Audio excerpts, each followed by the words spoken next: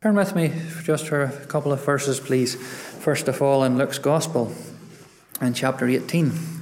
Luke's Gospel, please, in chapter 18. Concerning our Lord Jesus Christ. Luke's Gospel, chapter 18, and verse 31.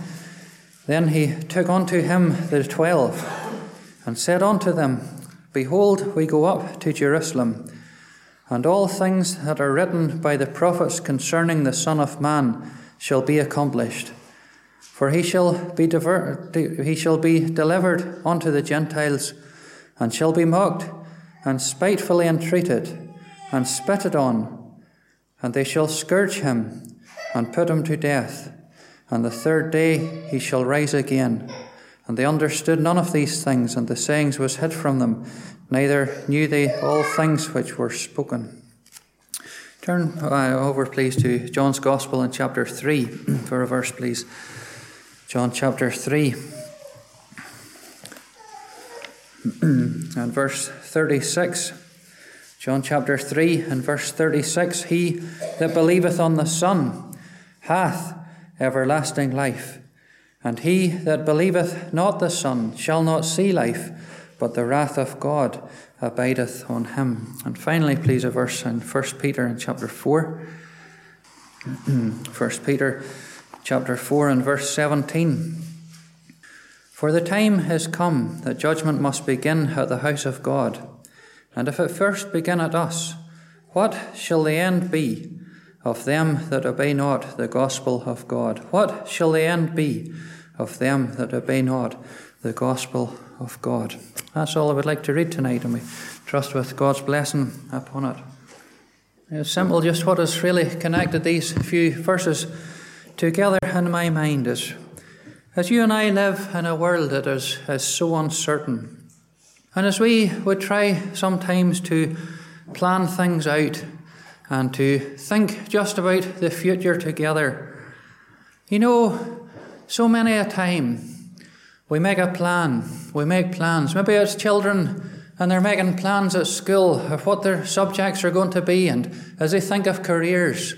Maybe as those of us who are in business, and we would try to make plans. And you know, so often we find that this life is just so fickle.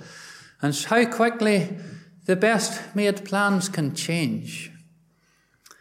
You know, I would like tonight just that you and I together could think about the future. And think about things that aren't just trivial, like school and like work, like business. Things that are for eternity. You know, we finished off reading, what shall the end be? What shall the end be of them that obey not the gospel of God? You know, I would like just you and your little mind to go out in your mind's eye, just to think of the end of life and think, what shall the end be? What shall the end be? You know, just a story I remember reading in a book of a man, and as he thought of his life, and he had the thing planned out, and how that he was going to get a job, and he was going to have promotion. I think it was maybe a preacher was asking him, what about his life? He says, well, I'm going to get such and such a job. And he says, what then? The preacher said, what then? He says, I'm going to get promotion. And what then? Well, I'll be able to have a bit of money and settle down. And what then? And the man started to get a wee bit uncomfortable. He says, well, I suppose then I'll retire. And he says, what then? And the man thought, he says, well, I suppose the end of life will come. And the preacher asked the question again, what then? Dear soul, where is your mind's eye? Where is your focus upon? What is your ambition? As I've said, everything in this life is trivial when you think of the great never-ending eternity. And that you and I have a soul that will never cease to be. You know, death will come if the Lord be not come for us all. Death will come. And what will the things that occupy your mind mean then? For there's only two places on the other side. There's heaven for those who are saved, who have had a moment in their life's experience when they put their trust in Christ, acknowledged in the presence of God, I'm a guilty and a hell-deserving sinner, and acknowledged that I deserve to be in hell. But there was one who left heaven, the splendor and glory of heaven, the Son of God, and went to the cross for me. Dear friend, those of us who are saved, all that we have for eternity. I was a guilty sinner, but Jesus died for me. Have you had a moment in your life like that? That you can go back to and say, it was then that I trusted Christ. Dear soul, can I remind you tenderly that if you never have been saved, been born again, and you were to die that way, hell, and then the lake of fire eternally. As I've said, there's only two places on the other side. You know, I would like you just to look out to the future tonight and consider, where will I be in eternity? You know, we read these verses here in Luke's Gospel in chapter 18. And as I have pondered them over this morning, they were much upon my mind as we remember the Lord. Of one who knew the future, knew his future. We don't know what lies before, and many a time we're glad. But here was one, the only begotten Son of God, and he knew all that lay before. He knew right from eternity past. He never ceased to be. God and his Son dwelt together in that harmony, that near place together. And yet, as Peter could say, he was the Lamb, verily foreordained before the foundation of the world. And God knew right from eternity past that when he created man, that man would rebel against him, and that there would be a need for a Saviour. And we can apply those words of our Lord Jesus Christ, here am I, send me. Here am I, send me. You know, we can think of how that there came that time, when the fullness of the time was come, God sent forth his Son. God sent him forth from his side. God that spared not his own Son, but delivered him up for us all. God loved his Son, but he spared him from his side for you and for me. But yet, just as God sent his Son, Christ was willing to come. Lower than angels. You know, he passed the angels by. Philippians, we can read there in chapter 2 that he took upon him the form of a servant and was made in the likeness of men. You know, it is not a wonder to you that the God who created the heavens and the earth should take upon him human flesh and to walk in this world that his hands had made. And yet he was sinless, spotless and pure. There was never one who walked this earth like him. You know, there was never a wrong word, never a wrong deed, never a wrong thought. Every motive was pure.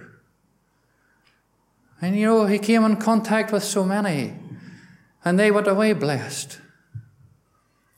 And God could look down upon him, his Son. And for the first time he could say, this is my beloved Son, in whom I am well pleased. You know, he was never able to say that about any other man that had walked that scene of time. For Christ was sinless, spotless, and pure. And he walked this scene of time. And yet it never ceases to amaze me of how that he knew all that lay before. You know, sometimes we sing that hymn, then dawned at last that day of dread, when desolate yet undismayed, with wearied frame and thorn-crowned head, he now forsaken and betrayed, went up for me to Calvary, And dying there in grief and shame, he saved me. Blessed be his name. And he didn't shrink back from the cross at Calvary. What did we read? Behold, we go up to Jerusalem. The Son of Man will be delivered unto the Gentiles, shall be mocked and spitefully entreated, shall be spitted upon. They shall scourge him and put him to death, and the third day he shall rise again. And yet we read there in Luke chapter 9 that he set his face to go to Jerusalem. From the track he turned not back, and willingly he allowed himself to be taken. In the Garden of Gethsemane, as those men came forth, and he could ask them, whom seek ye? And as they replied, Jesus of Nazareth, he said, I am he. If ye seek me, let these go their way. And what do we read? That they bound Jesus and led him away, bound him as a criminal, and led him to a false trial.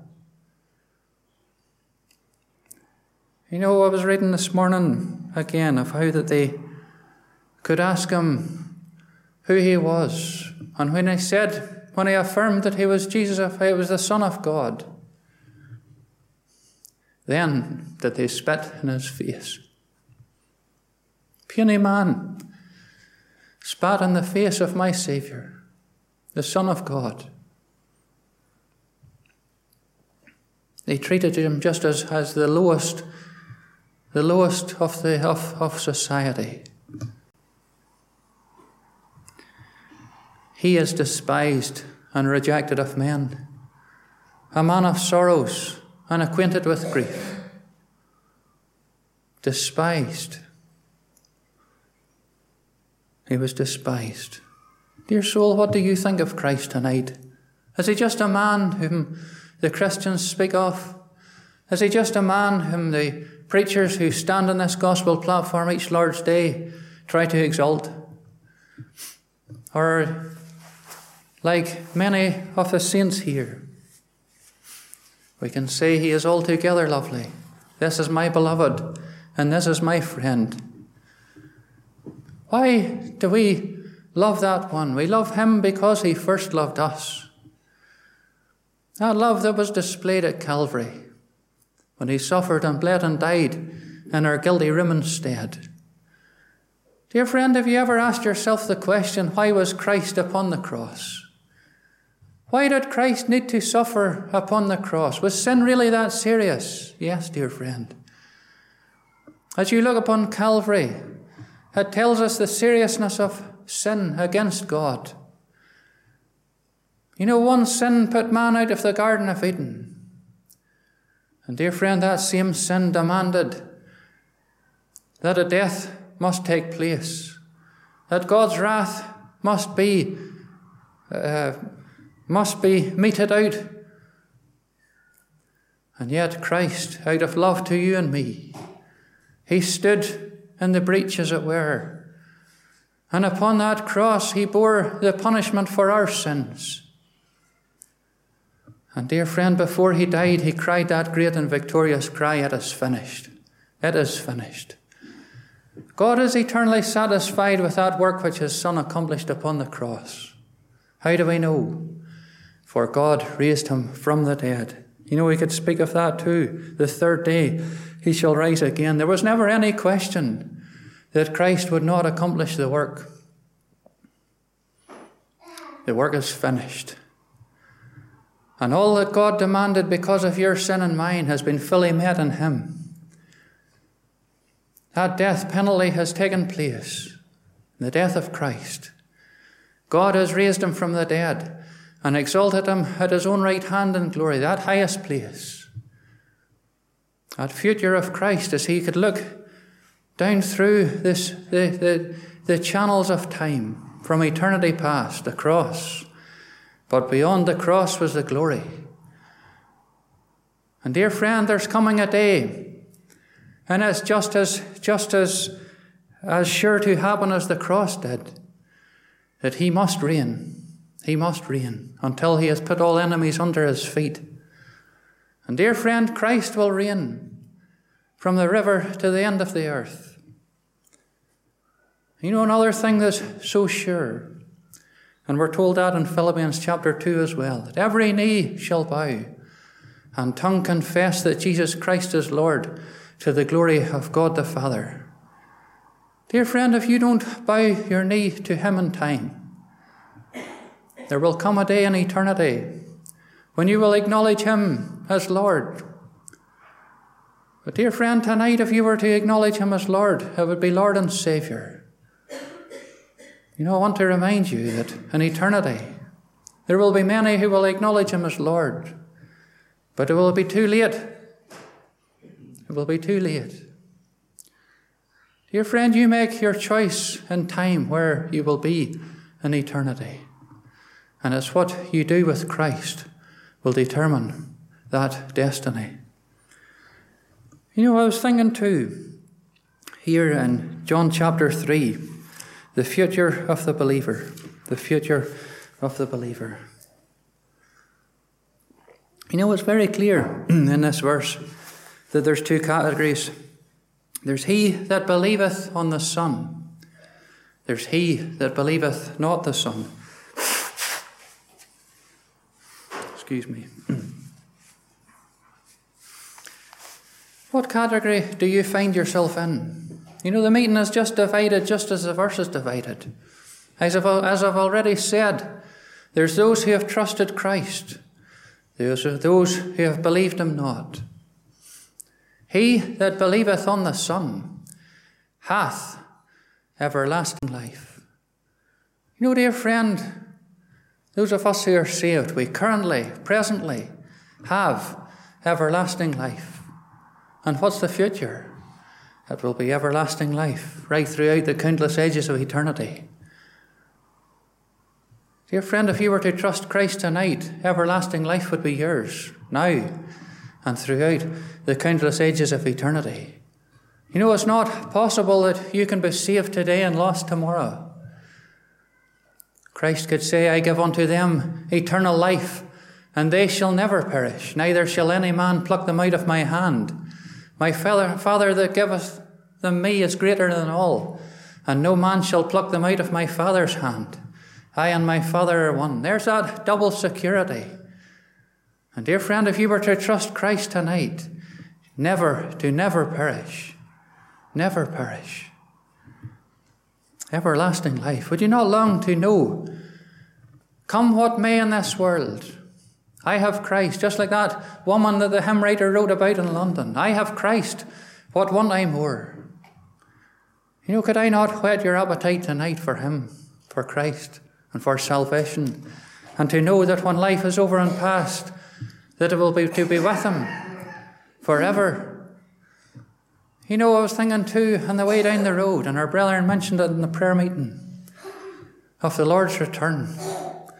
The future that lies before, that hope which we have as believers in Christ. You know, he's about to come. He's about to come. And you know, we look forward to that day when we'll hear that shout. You know, it could happen even today. Those of us who are saved would rise like steel to the magnet, and will be gone forever, to be taken from off this death-doomed shore, and to be so shall we ever be with the Lord. If he was to come tonight, what about you? Would you be left just in the seat where you're sitting just now? Or would you rise and be with him eternally? You know, I want to think just for the few minutes that's remaining of the future of the Christ rejecter. Maybe you say tonight, well, that's a bit strong. You know, you've spoke of those who are believers, and then you've spoke of the Christ rejecter. Dear friend, if you haven't trusted Christ, up until now, you're a rejecter of Christ. What shall the end be of them that obey not the gospel of God? You know, dear friend, tonight God offers you salvation. I don't know all of my audience. I know many. And there's many who have heard the gospel for years. And yet you've never obeyed the gospel. And Peter, as he writes, he could say, what shall the end be of them that obey not the gospel of God? Dear friend, God has provided salvation for you at utmost cost. It has cost him his only begotten Son, out of love to your soul. And tonight God offers you salvation freely, without money and without price. It's not of works, it's a free gift. And God offers you salvation. What are you going to do with God's offer of salvation? Are you going to accept it and to acknowledge in the presence of God my sin that is separated between me and God, that has caused that great division? And if I got what I righteously deserved, I would be under God's wrath eternally. The wrath of God. And yet that wrath that fell upon him, the hymn writer could say, the wrath of God which was our due, upon the Lamb was laid, and by the shedding of his blood, the debt for us he paid. Dear friend, can you not see it? That wrath which should have been my portion fell upon Christ. Would you not trust him? Would you not put your trust in him for eternity? And just to see that I was a guilty sinner, but Jesus died for me. Or are you going to reject him? God has done all he can to see you in heaven, that your sins might be forgiven. And tonight God offers you salvation on the simplest of possible terms. Are you going to accept Christ? Or are you going to reject him? For, dear friend, in rejecting Christ, God has no other choice, as it were, but that you would be in the blackness of darkness forever. Dear friend, these things are solemn. What shall the end be of them that obey not the gospel of God? The wrath of God. Hellfire. The great white throne judgment, when the books are opened, and every man was judged out of those things which were written in the books. And how that book would be opened to, not to show or to see if your name is written there, the Lamb's Book of Life, but to prove that it was never written there. And they that were not found written in the Lamb's Book of Life were cast into the lake of fire.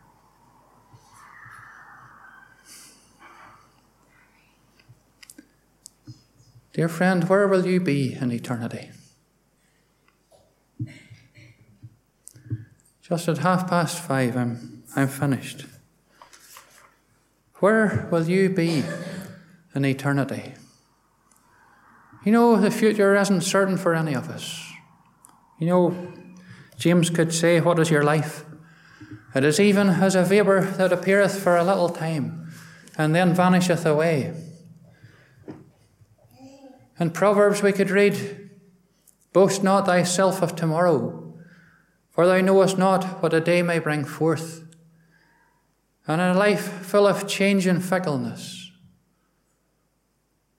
dear friend, there's a future that's certain. There's eternity that lies out before every one of us. Where will you be? Would you not trust Christ tonight? He that believeth on the Son hath everlasting life, but he that believeth not the Son shall not see life, but the wrath of God abideth in him. Dear friend, don't leave the hall tonight without trusting Christ. and knowing that heaven is your eternal destiny. May you do so for his name's sake. Shall we pray? Our Father, we bow in thy holy presence. In the precious name of our Lord Jesus Christ, we thank thee again that ever thou didst send thy Son into this world to go to the cross at Calvary and to suffer and die for us. We thank thee again that he is exalted at thine own right hand. He is able to save all that will come unto thee through him. We will pray for all who have gathered this evening. We pray that thou wilt bless in all that has been said, all that has been of thyself. We would long that sinners might consider where they will be when time shall be no more, and that they might get to Christ and trust him. Trust him for eternity. Enjoy him in time, and to be ready when we hear that shout and rise to meet him in the air. We leave every need before thee. We pray for thy blessing upon all who have gathered, and we ask that thou wilt take us to our homes in safety, in the precious name of our Lord Jesus Christ.